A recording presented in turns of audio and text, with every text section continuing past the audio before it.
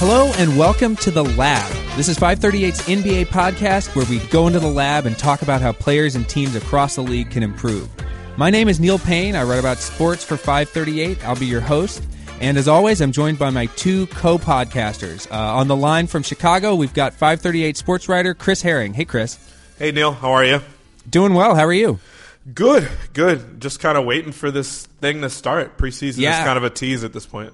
It really is, yeah. It's kind of like zombie basketball. It's like almost the real thing, but not quite there. So I'm excited too. And then also in the studio with me, we have my fellow 538 sports writer, Kyle Wagner. Hey, Kyle. Hey, Neil. How's it going? Doing okay. I'm pretty much in the same boat. We're all, just waiting. All right, so let's get on to the show. Last week we talked about the Western Conference and went into detail about every team in order. We broke it out by tiers in the league, which seems to be kind of a popular way of organizing season previews, but we'll push on with the same thing this week, and we'll talk about the Eastern Conference.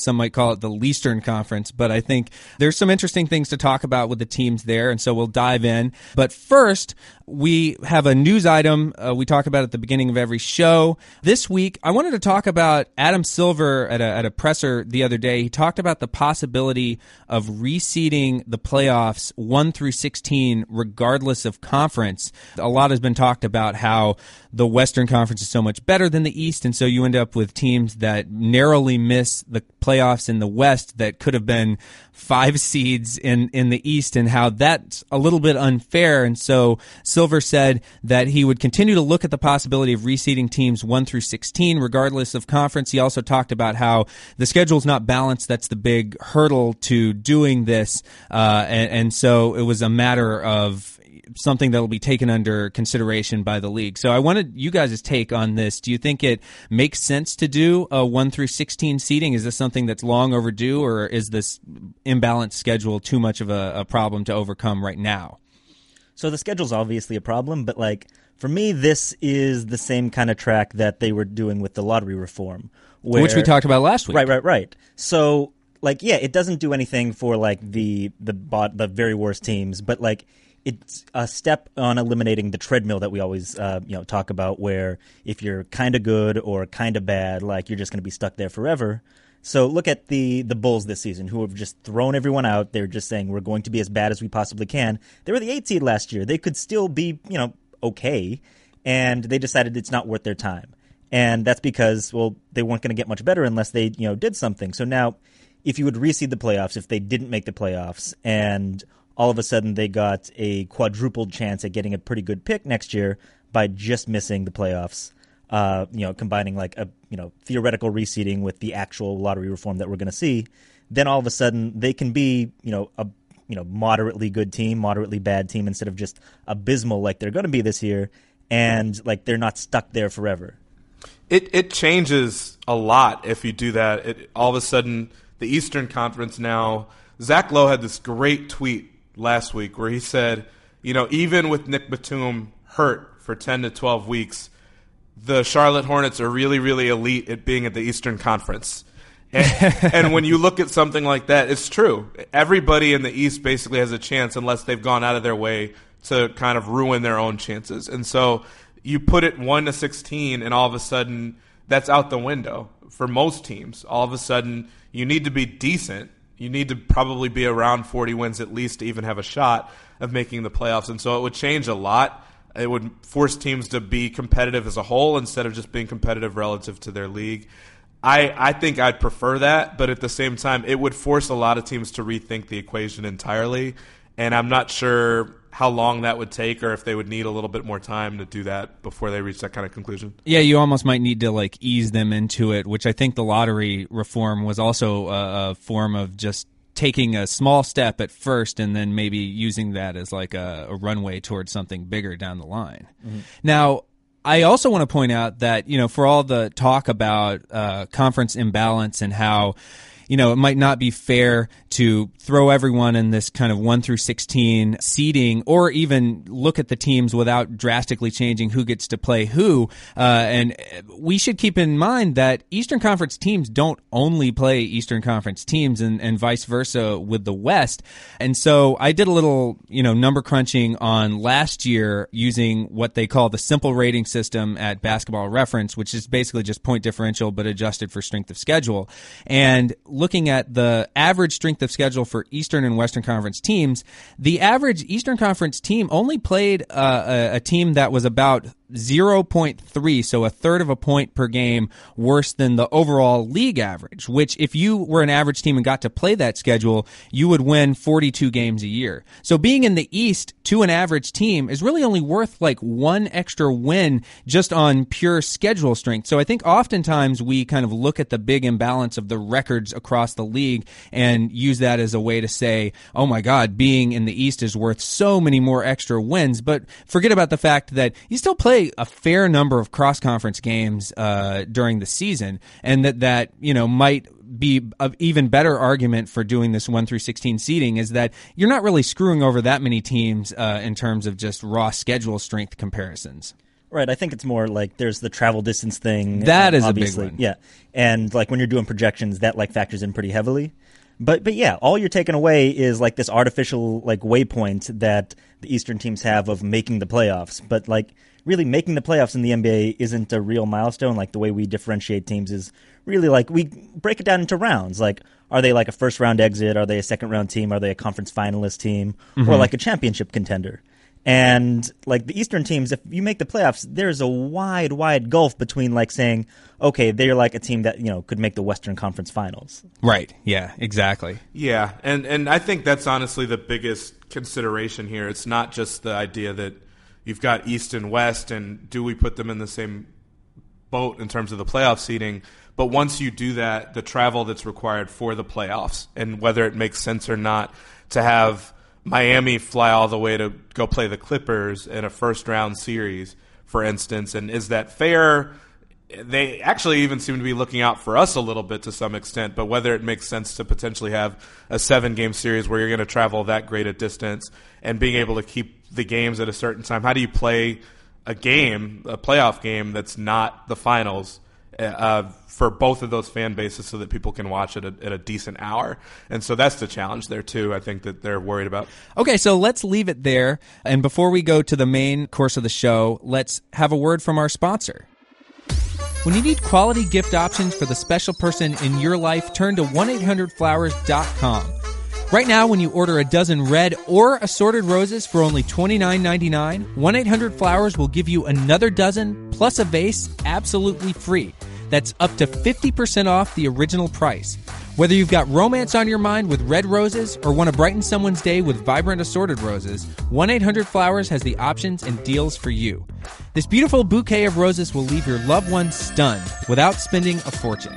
You can't make a wrong choice. Amazing roses at an unbeatable price. These gorgeous roses from 1-800-Flowers are picked at their peak and shipped overnight to ensure freshness. Order 1 dozen red or assorted roses for only $29.99, plus another dozen and a vase for free. It's an unreal deal and a small price to pay for the loved ones in your life. There's 1-800-Flowers.com, and then there's everybody else. To order a dozen red or assorted roses plus an extra bouquet and a vase for just $29.99, go to 1-800-Flowers.com, click the radio icon, and enter the code LAB, L-A-B. That's 1-800-Flowers.com, code LAB. One more time, go to 1-800-Flowers.com, click the radio icon, and enter the code LAB. Okay, so it's time to talk about the Eastern Conference, and just like last week, we broadly grouped teams into tiers. It was a little bit weirder with the East when I was doing this because there's just so many different teams of different varying quality, it seems like, and a lot of teams of mediocre quality that I couldn't decide where to put them. So you guys might disagree with me on some of these tiers, but basically going to rank them from top to bottom, generally speaking, on how good they're projected to be. So let's start running them down, and the first team in the elite class, the top tier, I have as the Cleveland Cavaliers. Big surprise. This is the team that's won the East multiple years running. They had a very eventful offseason, and so my question for you guys, just to kick things off with the Cavs, is this going to be another year of Cavaliers Eastern Conference dominance, or are all of these weird shakeups that they did going to finally come back and haunt them this season? So almost by design, like the Cavs are impossible to project this season. They were anyway because they famously flipped the switch or whatever. Yeah, they were very year. difficult to project for almost all of last year's regular season, as our ELO model found, or as people on Twitter let us know about our ELO model throughout the year. Fairly enough, though. But this year, they have so much of their roster value tied up into a dude who's probably not going to play until January. This is Isaiah Thomas. And so, there is no way that you can actually, just project what this team's going to look like in the playoffs based on what they did last year, based on what they're going to do for most of the regular season.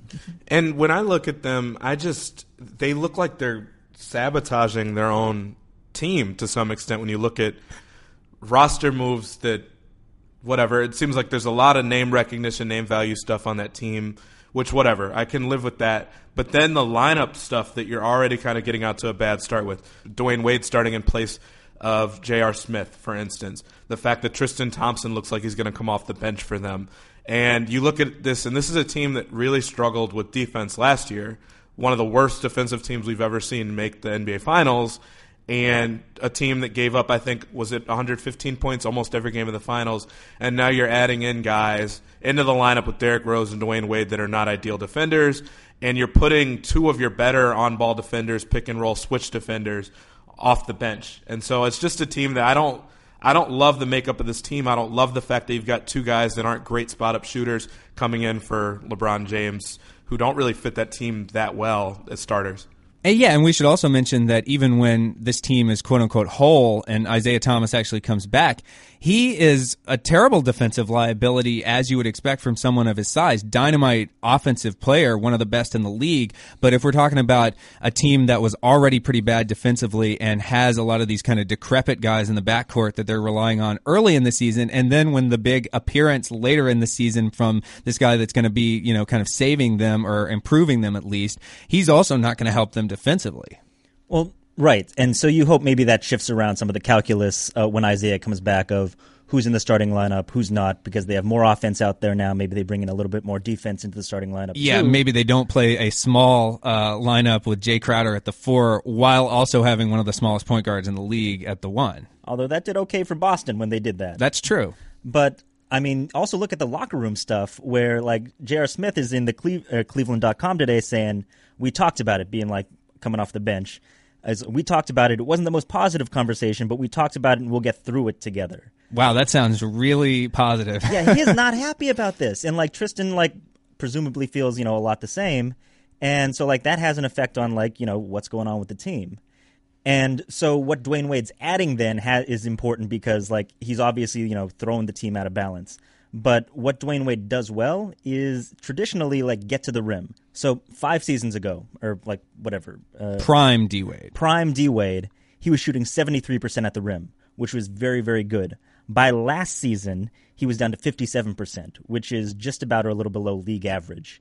And he was getting there less also. He was shooting 38%, 37% at the rim, down to 25% of his shots coming there. So he can't get to the rim, and when he does get there, he's not shooting nearly as well as he used to. And this is a guy who's not really a long-distance shooter ever at really most of his career. No, he shot 30% on catch-and-shoot threes last year. So if they're expecting Dwayne Wade to come in and, fill a shooting role, fill getting to the rim role, that's not really what he is anymore. He does cut really well off the ball. I just wrote a story saying that he was great at that, and he's actually kind of declined in that regard over the last couple of years. And one of the things that he does kind of excel at, though, is the idea of being this great off-ball cutter, at least when he's playing next to LeBron James. You look at what percentage of his offense comes from off-ball cuts, and he's almost double as effective when he's playing with LeBron at getting to the basket. Teams losing sight of where he is because he had so much spacing in Miami. He'll presumably have pretty decent spacing in Cleveland. And so he might become a dangerous cutter again. But yeah, I just don't love the idea of having, you think about the guys LeBron has had these last few years, all these shooters, and now you add in Rose and Wade that aren't good from outside, and they're not really good defensively either. I just don't know that this team needs that, at least not all in the same five-man lineup. Now, one thing, we've been kind of down on Cleveland, it sounds like a little bit in this segment so far. I want to point out that Jay Crowder, though, is a player that might be sort of one of the most important players to their season, first of all, and is also a really underrated player. He can shoot, he can defend, he can kind of do all of the things that you guys just mentioned might be deficient from some of the other players that they picked up. And if you believe in the stats, and maybe this is pushing it a little bit much, but according to Real Plus Minus, which is ESPN's sort of all-in-one player metric stat, he was the 20th best player in the entire NBA last season. Again, that's pushing it a little bit, but it does kind of underscore how he makes teams better when he's on the floor, and he does a lot of the things without needing to command plays being run for him or, needing the ball a lot. And that's the kind of player that it does seem like would work well with LeBron and would work well in this Cleveland setup. He'll help them for sure, but it's relying on a couple things. He needs to shoot as well as he did last year, as opposed to the way he did the years before that, where he was below average, I think, from outside. He's going to have to do way more defensively because, frankly, outside of LeBron now, he's really their only good defender out there. And LeBron, it's kind of take it or leave it as with how he plays defense these days because of how much he has to do on offense. What I would prefer to see with this team is Ty Lue to not really kowtow to the idea of who these guys are and, say, look, this is a championship caliber team. Dwayne Wade, you can come off the bench. I know you're friends with LeBron. You can come off the bench. But I'd also like to see LeBron basically play the main role as point guard. It would probably take a little bit more out of him than what they want. I'm sure that's part of what they're thinking about. But at this point in his career, he's better at the same things that Derrick Rose is good at. And he could do this on his own. He could actually probably do it better than him and Kyrie did it if he was doing it by himself, if it weren't going to tire him out. So Neil's making faces at me to wrap up. But real fast, one, we haven't talked about Isaiah, Isaiah is going to be a obvious puzzle when he comes back in. But we've also spent this whole segment not talking about Kevin Love. Sure. Which is funny because, we kind of forget that Kevin Love's on this team. Yeah, isn't that sort of a microcosm of Kevin Love's Cavaliers career in some ways? Right. So, Kevin Love was on the same AAU team as Isaiah. There was a Lee Jenkins piece today about Isaiah. Apparently, Isaiah's sleeping with a basketball, literally, he's just itching to get back.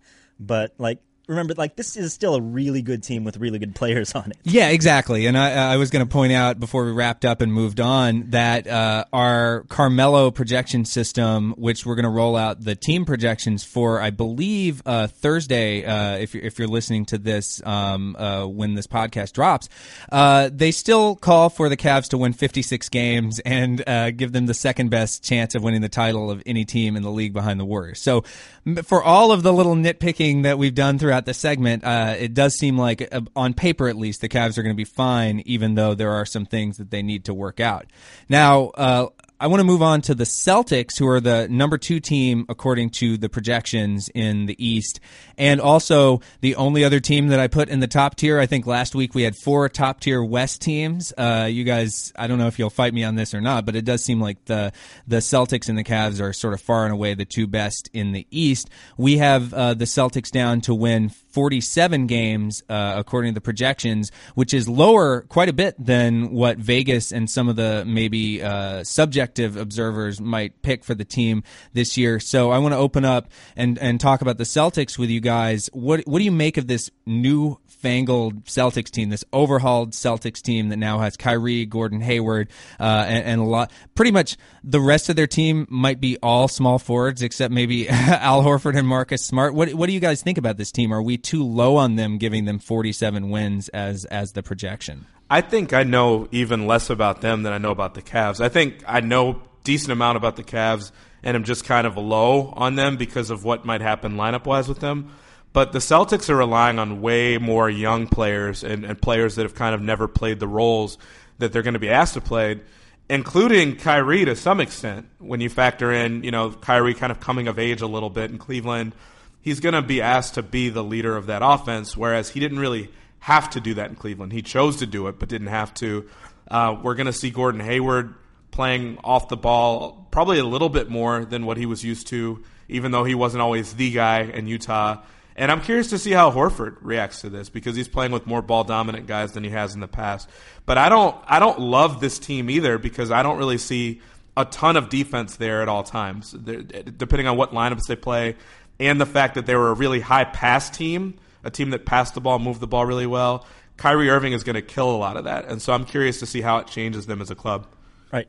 So you said like they're all small forwards this year. Well, last year they were kind of all point guards. Yeah. And like that's gone away. So what's next? All centers? I mean, look at New Orleans. Right. But yeah, like they have less defense, like obviously, but like Jaylen Brown is going to get more minutes, and Jaylen Brown looks like he's going to be a good defender. They are playing less of Isaiah Thomas, and that's going to help with the defense. Like there are going to be fewer, contortions that it has to do to, cover for him. Although we should say Kyrie is not exactly a lockdown, not Gary Payton in his prime. No, he is not. He certainly is not, but he is also not Isaiah Thomas. Yeah. And so yeah, like they have a lot of questions being asked of them, but like they have answers because they were a deep team. They've sacrificed a lot of that depth. But I mean, if you say, okay, so 47 wins is not too much for this team. I went into the Carmelo projections and like plugged in if they had not done the trade, if they had brought back Isaiah, if they had still signed Hayward, and if they had kept Jay Crowder around, it spat out 49.2 wins. So like that is not that much more. It's a little bit more than like the 45.8 that we have of them or whatever it is. But like they had already overperformed their projection from last year, so like they are kind of on pace to be a little bit better than they were. Right, exactly. They won 5 more games than we would have expected them to win based on their point differential. So even if they had done nothing, like you said, Kyle, they were probably going to take a step back anyway. And so in some ways, this is kind of a proactive move to try to offset that, or at least, morph on the fly into a team that's better equipped, not just in the regular season, but also in the playoffs. And that they had Cleveland as sort of their target throughout all of this. So maybe my question that logically leads to is this a team that's better equipped to hang with the Cavs, possibly beat the Cavs, and should I even think about them potentially contending better with the Warriors if they should make the finals? So Isaiah, like in the rest of the Celtics team, was on record as always saying they thought they matched up better with the Warriors than they did with the Cavs, which is, it's that's easy to say. It's easy to say when like it's kind of obvious that you're never going to be able to test that theory. But they were the ones that broke the undefeated streak 2 seasons ago of the Warriors. They played some good games against them. So yeah, there's a chance. Like they still have a lot of those pieces, but no, not really. Yeah, I think that they might have a better chance at beating Cleveland just because of addition by subtraction and taking Kyrie away from the Cavs, especially when the secondary options that you have in Cleveland now are Derrick Rose and Dwayne Wade, and not guys that I think you'd want to count on at this point. It's asking a lot of Kevin Love to kind of reemerge as that sort of player as well. But there's no way that I think that they compete with the Warriors, at least not year one of this new look team that you have in Boston. There's still too many questions to be answered there. But yeah, it's going to be a lot for LeBron to kind of beat that team by himself if Rose and Wade break down and if Kevin Love doesn't become what he was before in Minnesota. Okay, so let's leave the top tier there and move on to the middle tier of the East, which I think is kind of fascinating. I mean, it is so far below what we talked about as the middle tier of the West, and yet all of the teams in here are almost interchangeable with each other. So I'm going to start with the Toronto Raptors, who we had projected, according to Carmelo, to win 45 games in the East, and this is a team that I think they are what they are at this point. I think that's fair to say. We know what they are, and maybe that has kind of maxed out in terms of their ability to contend with some of the better teams. But also, they're a pretty good team. They were a great offensive team last year. So what do you guys think about them this year? And also, what do you think about them maybe long-term, how long they can kind of keep this together? I like them, actually. It'll sound crazy. There's not a whole lot of justification to say that I really love what they're doing, because they've pretty much plateaued and stayed stagnant. But I think the timing of doing that, and this is kind of what was smart before and kind of what Kyle was alluding to before about the Bulls, by keeping the team as is as opposed to tearing it all the way down like some people probably thought they should have, the fact that Cleveland kind of underwent this really strange transformation without Kyrie and now maybe lose LeBron in the next year, and the fact that Boston is kind of in their first year of this iteration, a team like Toronto actually stands to gain just a little bit because these other teams are so different than what they were a year ago. And so I think it's smart to stay as is. They did the extension with Norm Powell, which looks like a pretty decent deal to me. He's a good player. I tend to like them. I don't know if it'll result in them getting further than they got last year or definitely 2 years ago when they were in the conference finals. But I like the fact that they're keeping the team as is just until you know what shakes out with the rest of the conference. I mean, they better like the team as is because they're stuck with it for a couple of years. Yeah, all those guys, Lowry, DeRozan, and now even Ibaka, who they re-signed over the offseason, are now sort of in there for 3 years. For Serge. Yes, Serge. That is, so that's where we can jump in. There's a lot of regression in this team. And some of it is kind of might be an illusion. So Lowry's a good start, where Lowry seems to be in the decline phase of his career. This is going to be his age 31 season, I think. It might have been last year. Point guards tend to kind of start declining at that point. Right. Except he's shooting more threes than ever. His true shooting percentage went up by a good deal last year. His assist and rebound percentage have been holding steady. It's just that he played 60 games instead of 77 the year before.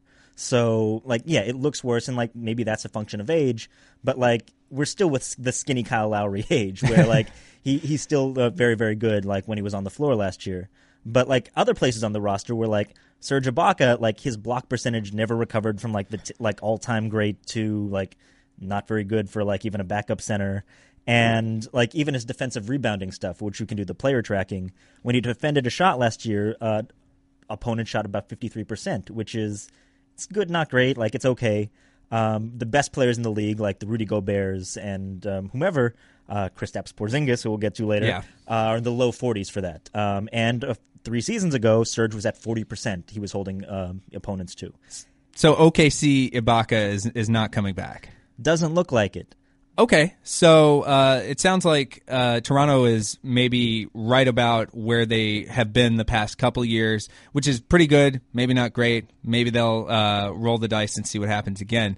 Let's move on to the Washington Wizards, who have gone on record saying that they think they're the best team in the Eastern Conference.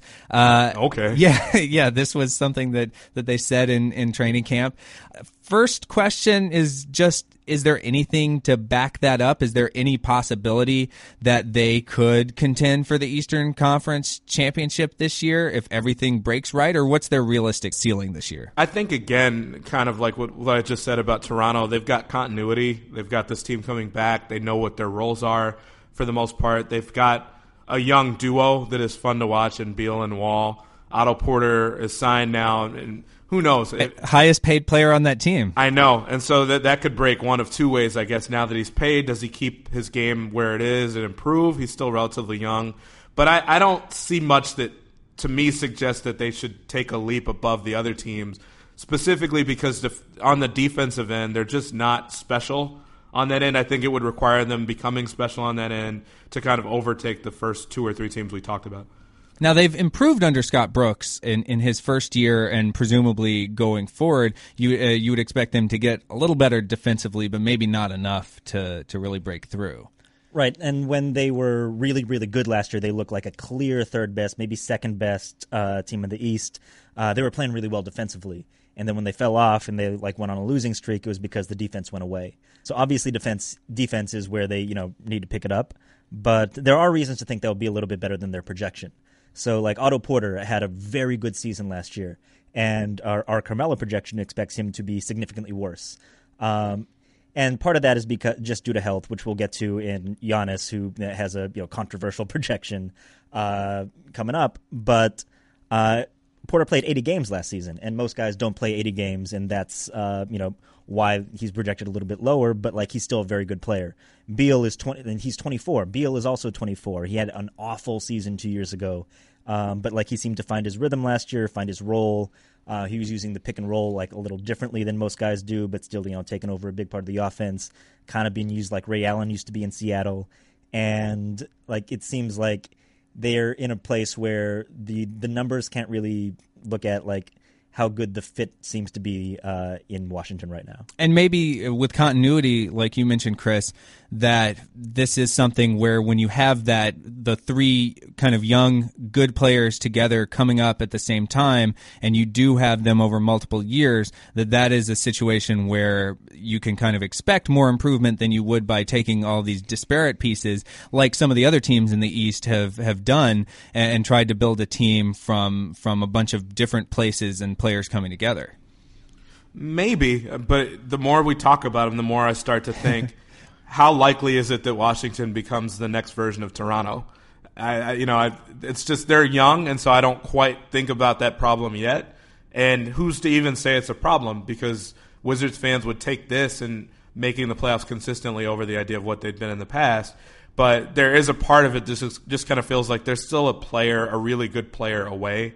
And that was kind of the challenge with the Porter contract is by signing him to that, you kind of maxed out what you can do with this team, at least for right now. Yeah, and they might already be sort of the next Raptors. We have them projected for 46 wins. We had Toronto at 45, and they both have identical 1% chances of winning the NBA championship according to the Carmelo projections.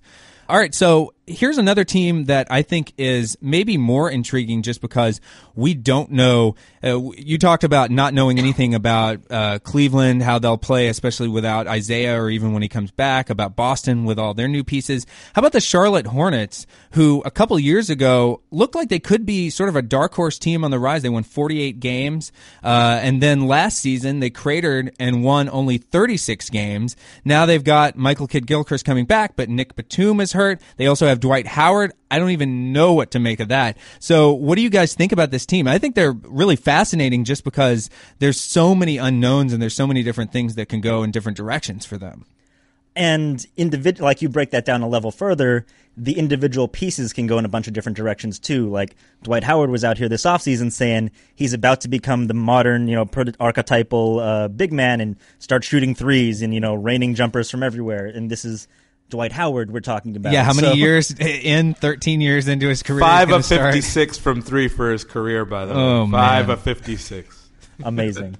So yeah, they're really interesting, but they seem committed to a certain style of play at least. So for a long time they had Jeremy Lin and Kemba, not a long time, for a few years they had Jeremy Lin and Kemba, both pick and roll point guards, both very good at that. Lin is gone last year, and now they have Malik Monk coming in. And so they're going to have an exciting backcourt, and Kemba at a certain point just has to get used to playing with other ball dominant guards. Yeah, I actually kind of like this team for the East. Again, Zach Lowe said that they are really elite at being in the East. This is a team we wouldn't even be talking about if it was the Western Conference. But I do kind of like them. Again, continuity you figure might help here. They're bringing most of their guys back on this team. They're relatively young when you look at a lot of the guys that they have. I hate Nick Batum's injury because I kind of feel like that actually is a really big shot against them if he's going to miss 8, 10, 12 weeks, whatever it is. He's really versatile and really helps them on both sides of the court. But I do like some things about this team. I think Dwight makes them interesting. I'm not sure if he makes them a whole lot better. Rich Cho I sat down and talked with a couple weeks ago. He really, really loved that move. He thinks it kind of makes them tougher in some ways, which is interesting because of how it goes against the grain of the perception. Cody Zeller coming off the bench might be an interesting move for them. But it's a team that does enough of the little things that I think they'll make the playoffs again. I just don't know how much noise they'll make if Nick Batum's injury is going to keep him out that long. Yeah, and that's kind of a shame, too, because when I first ran the round of projections in which they had Batum healthy, they were really once again kind of pushing toward that upper 40s win projection, and it seemed like they could be sort of a dark horse type of team. Now that Batum is out, they've settled in more toward 46 wins, just like the Raptors and just like the Wizards that we just talked about. So I guess they'll be in the mix, and we'll have to see whether Howard can become that prototypical modern big man like he promised to be. Let's talk about the Milwaukee Bucks, which is another really intriguing team. These are all intriguing teams. They're not very good teams, but they're definitely interesting in their own way. And to me, I mean, the first thing that you have to talk about with the Bucks is Giannis and how much of a leap forward he made last year, and whether he can kind of continue to do that and move toward that LeBron territory. I kind of looked at LeBron. It's a natural comparison because they both can do just everything there is to do on a court. They're huge, they're fast, and LeBron teams, once he sort of reached Giannis's current age, they only won fewer than 50 games twice from that point on. He's 23, or will be 23 this season. And so the natural question is, can Giannis be that type of player that sort of is an automatic 50-win team when you kind of put him on there and then sort of build to a championship level from there? That's kind of the basement, and then you add pieces. Is he on that trajectory? Does he need to be in the next couple of years for this Milwaukee team to kind of stay together and really put something together as a small market team before maybe everything gets kind of cast to the wind? I think he's there now. At least his stat line says he is. So when we did the Russell Westbrook stories last year, at the end of last year, because he had all the triple doubles and even adjusted per 100 possessions, he was by far the best.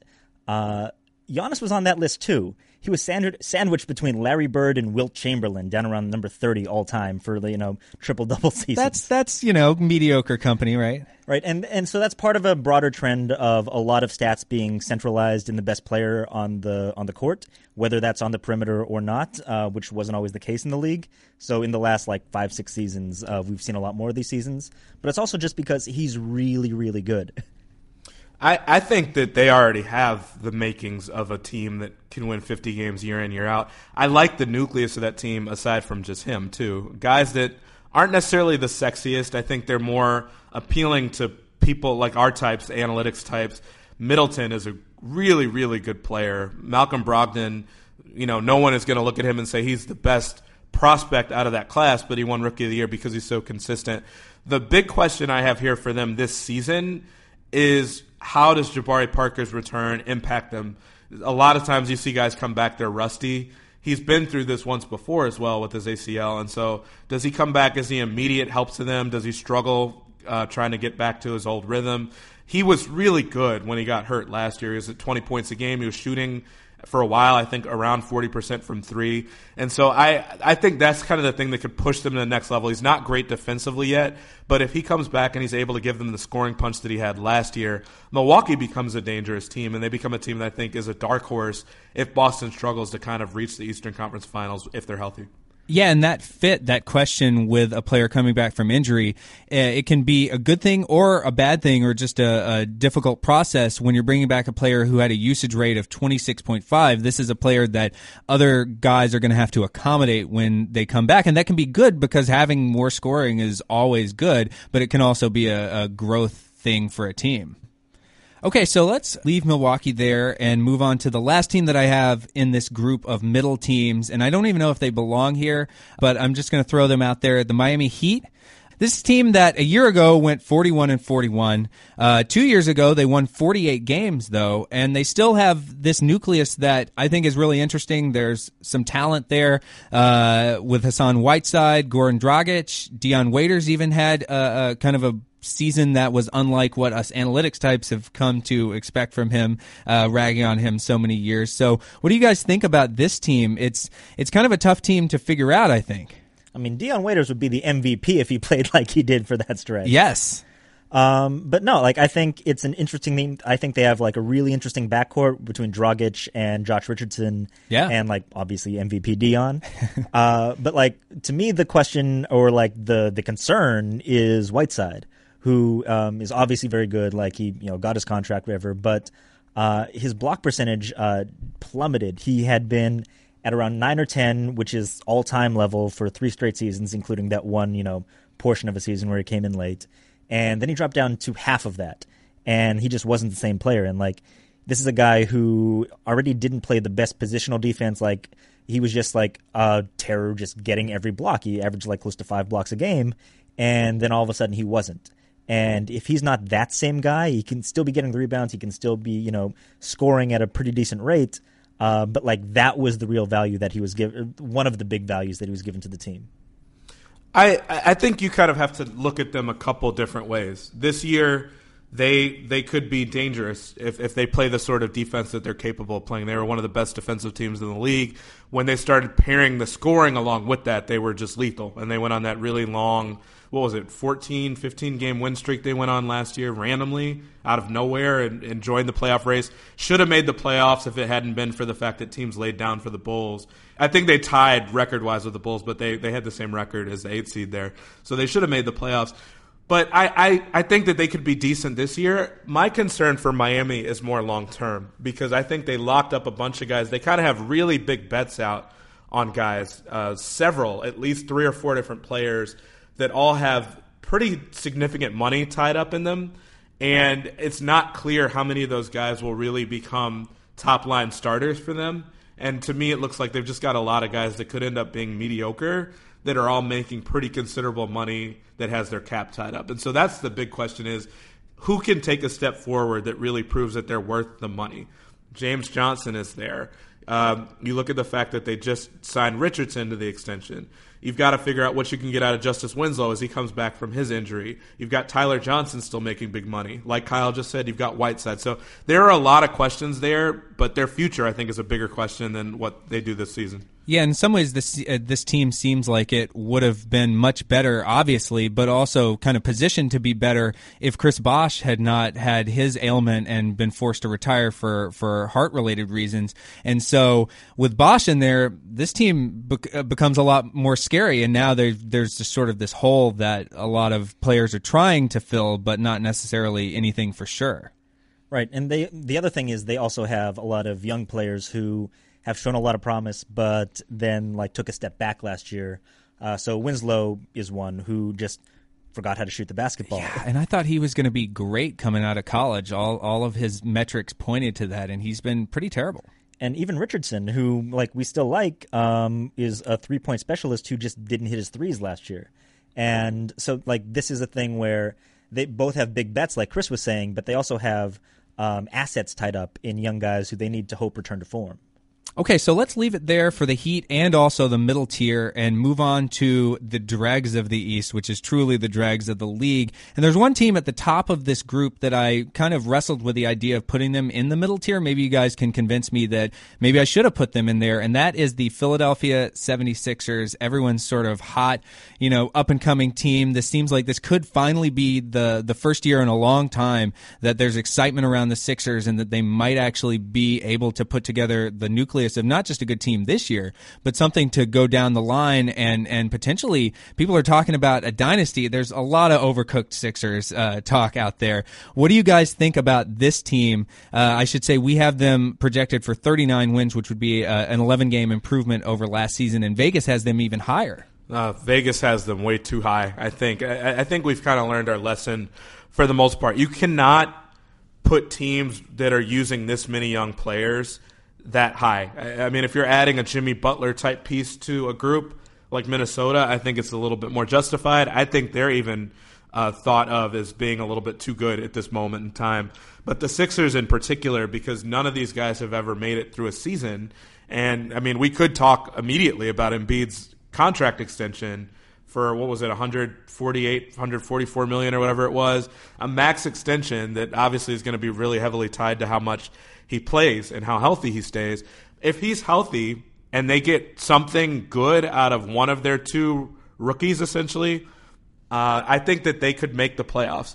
I think that's asking a lot for one or two of your rookies to be good and productive as rookies. I think you're more looking for them to show positive signs at all, but for them to actually be good, productive players off the bat, I think that's asking a lot and asking Embiid to be healthy as well. I don't quite see them making the playoffs this year. Yeah, and for us kind of basketball nerds, we're so enamored with Joel Embiid that it's difficult to remember that he's still only played 31 total games in the 3 seasons since he was drafted, which is, even reading that out doesn't seem real because his potential is so immense, and he's such a likable player, I think, also.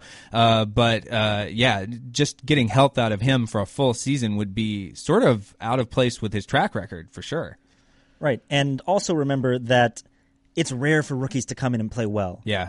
So not just young players like Chris was saying, but specifically the kind of players that they have coming in on the Sixers. So rookie point guards, especially one and done like young guys like Fultz, don't come in and play well. Kyrie Irving is basically the only guy who did it, and they didn't win any games. Like Ben Simmons coming in, going to play point forward. He looks great. He's a phenomenal passer. Going to be really fun to watch.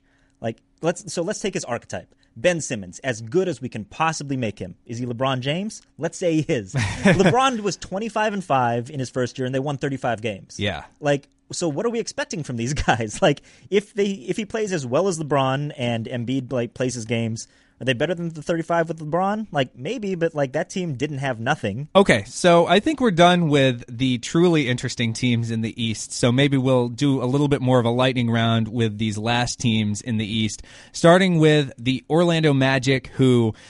what do you guys make of this team, the way that they're currently constructed? There's a lot of talent on hand, a lot of raw talent. They've been that way for a number of years, and they still don't really seem to fit together and have really any kind of outlook of being better this season. But what do you guys think? I'm just curious, what year of the rebuild is this at this point for this team? I mean, I'm fine with the fact that they need to figure it out, but it just kind of... I wish they had something that I was really confident about, that, you know, that this guy is doing so well and I know he'll be around. We just need to figure out the rest of the pieces.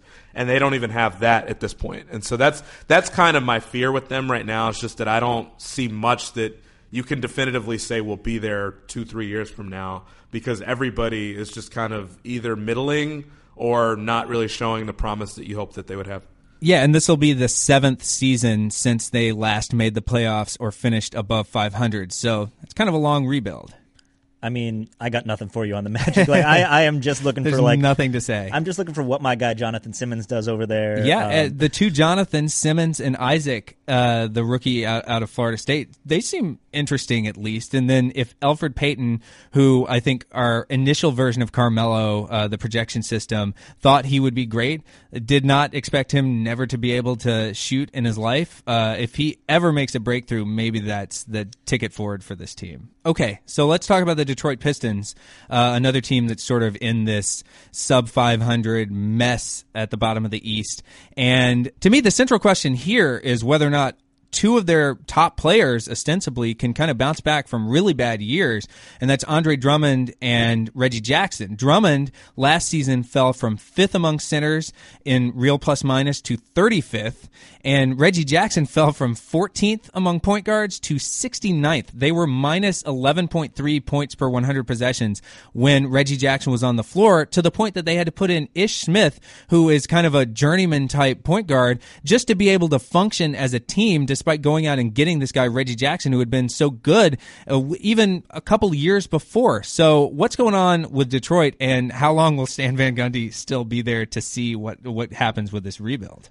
I mean, so it's going well enough that Stan was asked by the Detroit Free Press and gave them an answer on, will he commit to Reggie Jackson over Ish Smith to get minutes? And he was like, I don't know. We're going to give the best. It's an open competition. Give us the best chance to win. He actually said that. So, like, yeah, that's kind of where they are. Like, can the team get back around playing with Reggie?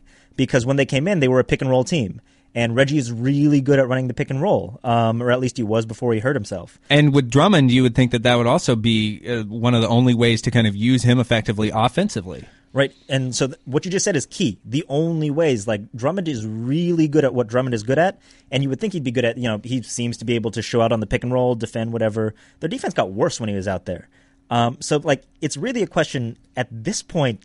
I hesitate to say it because we're going to get yelled at, but, like, can Andre play in the league? Like, he is so bad at free throws. He's not giving them what they need on defense, and, like, he's not good at a lot of stuff. He's very good at a few things, but, like, it's a few things. It's really tough because you look at the Pistons now, and the league has changed since the guy that they thought they found as their franchise player. The league has changed so much now to where you're not really sure if he fits well.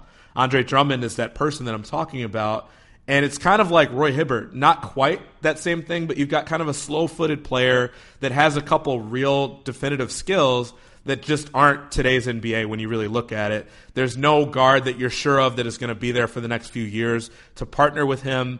I like the move to get Avery Bradley when Boston had to make the salary dump there, but it's not clear what their timeline is anymore. And so Avery Bradley is going to be a free agent after this year. Do you keep him? Do you sign him to a max deal with this roster? Should Stan Van Gundy be the person to make that decision? There's so many questions around this team that I'm just not comfortable with, and it sucks because the East has openings, but I'm not sure Detroit is good enough to really seize one of them right now. Yeah, and they filled one of those openings just a couple of years ago, but yeah, like you said, it's unclear whether they even have any of the pieces enough to do that this year.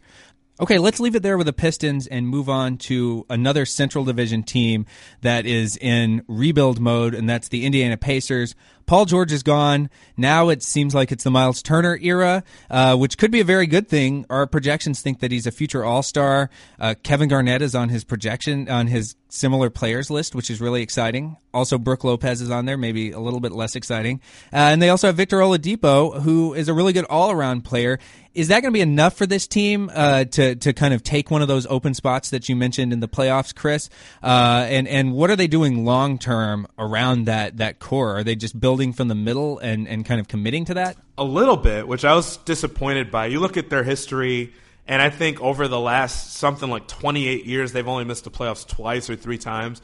And so this is a team that really doesn't believe in bottoming out in an era where you basically need to do that to get top-level talent. They haven't picked in the top 5, I think, over that entire 25-year span. And so, and they've only picked in the top 10, I think, maybe twice or three times.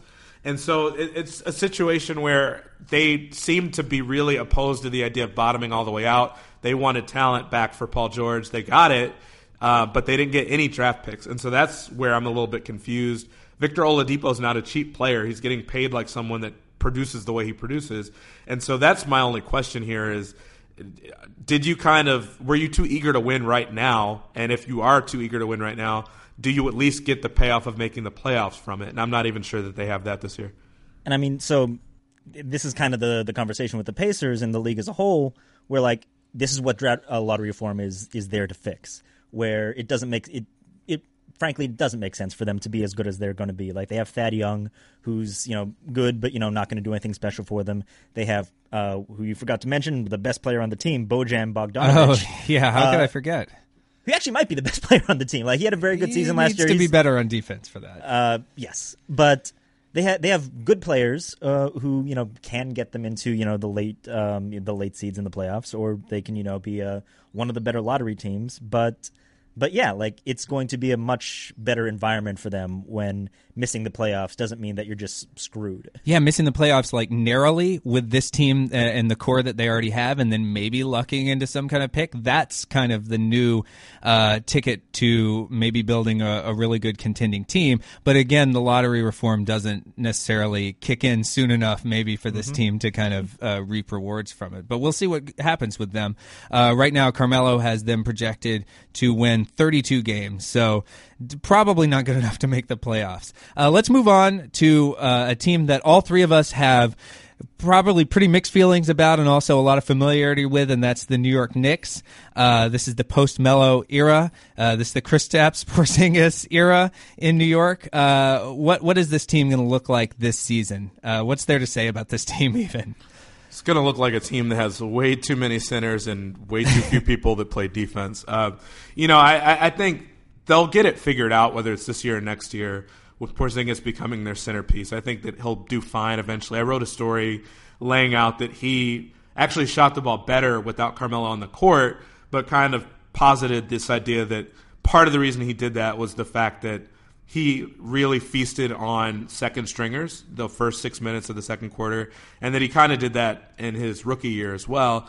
And so I think it'll take some time, him getting used to being a number one option and being able to play by himself against top-line talent. But, yeah, they've got 4 or 5 different guys that are all capable centers. Really only one of them is capable on defense fully, and that's Joakim Noah. And you don't want him out there for big spurts of time. And so I just think that they have too many young guys that can't play defense. They've got Tilakina, who looks like he'll be okay on defense and has to figure out the offensive side. But I'm just curious to see who's going to defend for this team. And, I think that will have a big part in dictating who actually stays after this season. I mean, the question is who's going to defend, and they added Enes Kanter and Doug McDermott. Yeah, all these guys that can't defend. Back out here, but yes, like the big question is like how does Porzingis act as the centerpiece where he's not just has to go against the best the other defense has with Melo gone, but he has to then figure out how to get and keep other guys involved, which he hasn't had to do. Like, he's been the guy that they've been trying to get involved. But like, you look at their point guards now, and like, Rose wasn't a great distributor, but like, he would distribute it well enough. Now they have Ron Baker starting if Ntilikina isn't starting, and behind that, like, it's not like they can go to whomever. Like, they've got Ramon Sessions.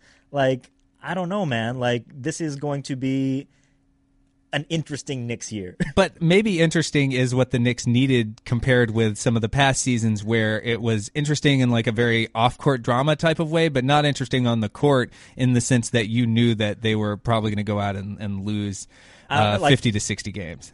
I've seen this interesting before when Tony Douglas was starting. Like, I mean, we've had plenty of this. Yeah. Well, for what it's worth, Carmelo, the projection system, says that the Knicks are basically no worse off without Carmelo, the player. It has them down for 30 wins. They won 31 last season. So let's go to a different borough and talk about the Brooklyn Nets, who have D'Angelo Russell now. That's really exciting, right? And that's kind of all I have to say about them. I'd love to hear your thoughts on the Nets, if there's anything other than hyping up D'Angelo to say about them. I mean, D'Angelo does look really good in preseason. He does, yes. And like, he looked really good as a rookie for spurts before, he had his whole, snitching debacle or whatever. Yeah, whatever that was. Where he just got frozen out from the team after that. But like, yeah, this is a team that, like, the biggest story was Jeremy Lin's hair, I think, this offseason. And, like, let's just say, like, if you need to put out a press release or, like, a statement on Players Tribune about your haircut, maybe just don't get the haircut, man. I actually kind of like them. Not like them to the idea that they're going to make the playoffs or anything like that, anything close to that. But they've got enough guys that they're kind of trying out to see how they fit, if they can be long-term pieces. Karis LeVert from Michigan, who was there but hurt last year. I'm interested to see how he does because he actually has a pretty good skill set. And so if they can utilize him, Rondé Hollis-Jefferson is still a guy that I think needs to see more time to see, how his athleticism plays out. Can he develop a shot? They took on some bad contracts, obviously Mozgov being the clearest example of that for Brook Lopez and part of that D'Angelo Russell deal. But I do also like the idea that they're bringing in somebody like Alan Crabb, who they wanted anyway. He makes too much money. But at this point, with where they're at, money can't be their consideration. If he can play and if he can fit with your nucleus of young guys, I think it might work out for them. And you might have this season pan out to be something meaningful, even though it's clearly not going to result in the playoffs. Okay, so let's talk about last and least in the East. Two teams that I think are actually very similar on their trajectory. That's the Atlanta Hawks and the Chicago Bulls. Both of these teams made the playoffs a bunch of times over the last decade. In fact, I think the Bulls only finished with a sub-500 record a couple times since 2004, and the Hawks had made the playoffs 10 straight years, including last season. Now both teams appear to have completely blown everything up, and they might be the teams that are most flagrantly tanking in the entire league. So maybe the only question is which team will be worse and which team is positioned to maybe make an appearance among the higher tiers of the East sooner. The Chicago Bulls, I think, are the worst team, and it's not even close. That's the way I feel. And part of the reason I feel that way stems from me and Kyle being down in Vegas for Summer League. The fact that was basically the Bulls roster down there, like not even Summer League roster, but that was their Summer League roster was their real roster. And that they were getting blasted by Summer League rosters. So, I mean, I think that said a lot. Now, granted, they looked good when they played against Cleveland earlier this week in a real game with LeBron James playing. But, I mean, LeBron was rusty, and the fact that Cleveland basically hasn't played together before. The Bulls, this team is going to have so much experience having played together through Summer League, and I feel like it could be multiple Summer Leagues these guys play together because they're just not ready for the big stage. And they don't want to be. They want to lose here, obviously, but they're kind of a mess. And the fact that Levine's not even going to be there. Levine is the guy they're kind of hinging all this stuff on, and he's not even going to be there for a while as he kind of recovers from his own. Chris, all those Summer Leagues together, that's continuity. We talked about that at the beginning of the show. That's how you build a great... Okay, fine. Yeah. I won't try to push that. I mean, for me, the way you judge a bad team, especially, is who are the pieces that are getting play that, like, it really looks like, why is that guy in there? And like Justin Holiday like Zach LaVine is out. Justin Holiday is going to be like a key part of that team, who's like a Knicks castoff. And like he can, rebound, he can defend, like whatever. But like that's not really something that you want, to be running out in the starting lineup. So yeah, like the Bulls are a problem, man. So maybe the Hawks are at least doing like a normal level tanking, maybe not like full hinky. Okay. So here's where we split on like bad now, bad in the future. Yeah. So I was talking about this with a friend. If Dennis Schroeder is as good as he's looked in spurts in the playoffs, whatever, he is the Southeast Division's sixth best starting guard. Yeah. Like it is. Like not that like they don't have that much to build around, and like they're starting from a place like we've been talking about on the treadmill, where like they have to get very bad to get any kind of return on like their badness.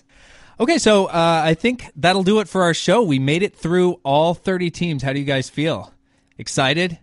Ready to stop talking about teams and actually doing legitimate podcast episodes? That'll be nice. That'll be awesome, because honestly, making arguments for some of these teams when at the end of the day, it's still Golden State and everybody else, and to talk about the Hawks and the Bulls and what chance they have of doing anything, it'll be nice to talk about individual teams and kind of where they're at. Yeah, we'll talk about the Hawks and Bulls maybe like one more 2019. time over the rest of the season. Yeah, like a couple seasons into the lab, we'll revisit their situations. Well, thanks for sticking it out with all this. And that was our second episode of The Lab. Thank you for listening, everyone out there downloading our podcast. Our podcast producers are Tony Chow and Katie Ferguson. Our podcast GM continues to be Chad Matlin. Maybe I'll think of interesting nicknames for him down the line. Our podcast, Stan Van Gundy. You can email us at podcast@FiveThirtyEight.com. We'd love to hear what you think. Whatever your favorite podcasting app is, we're also there. We're on Apple Podcasts. You can subscribe at iTunes.com/538. You can also find us in the Listen tab of the ESPN app. Wherever you find us, be sure to rate and review the show. It helps others discover the program. I'm Neil Payne. Thanks again for listening, and talk to you next time.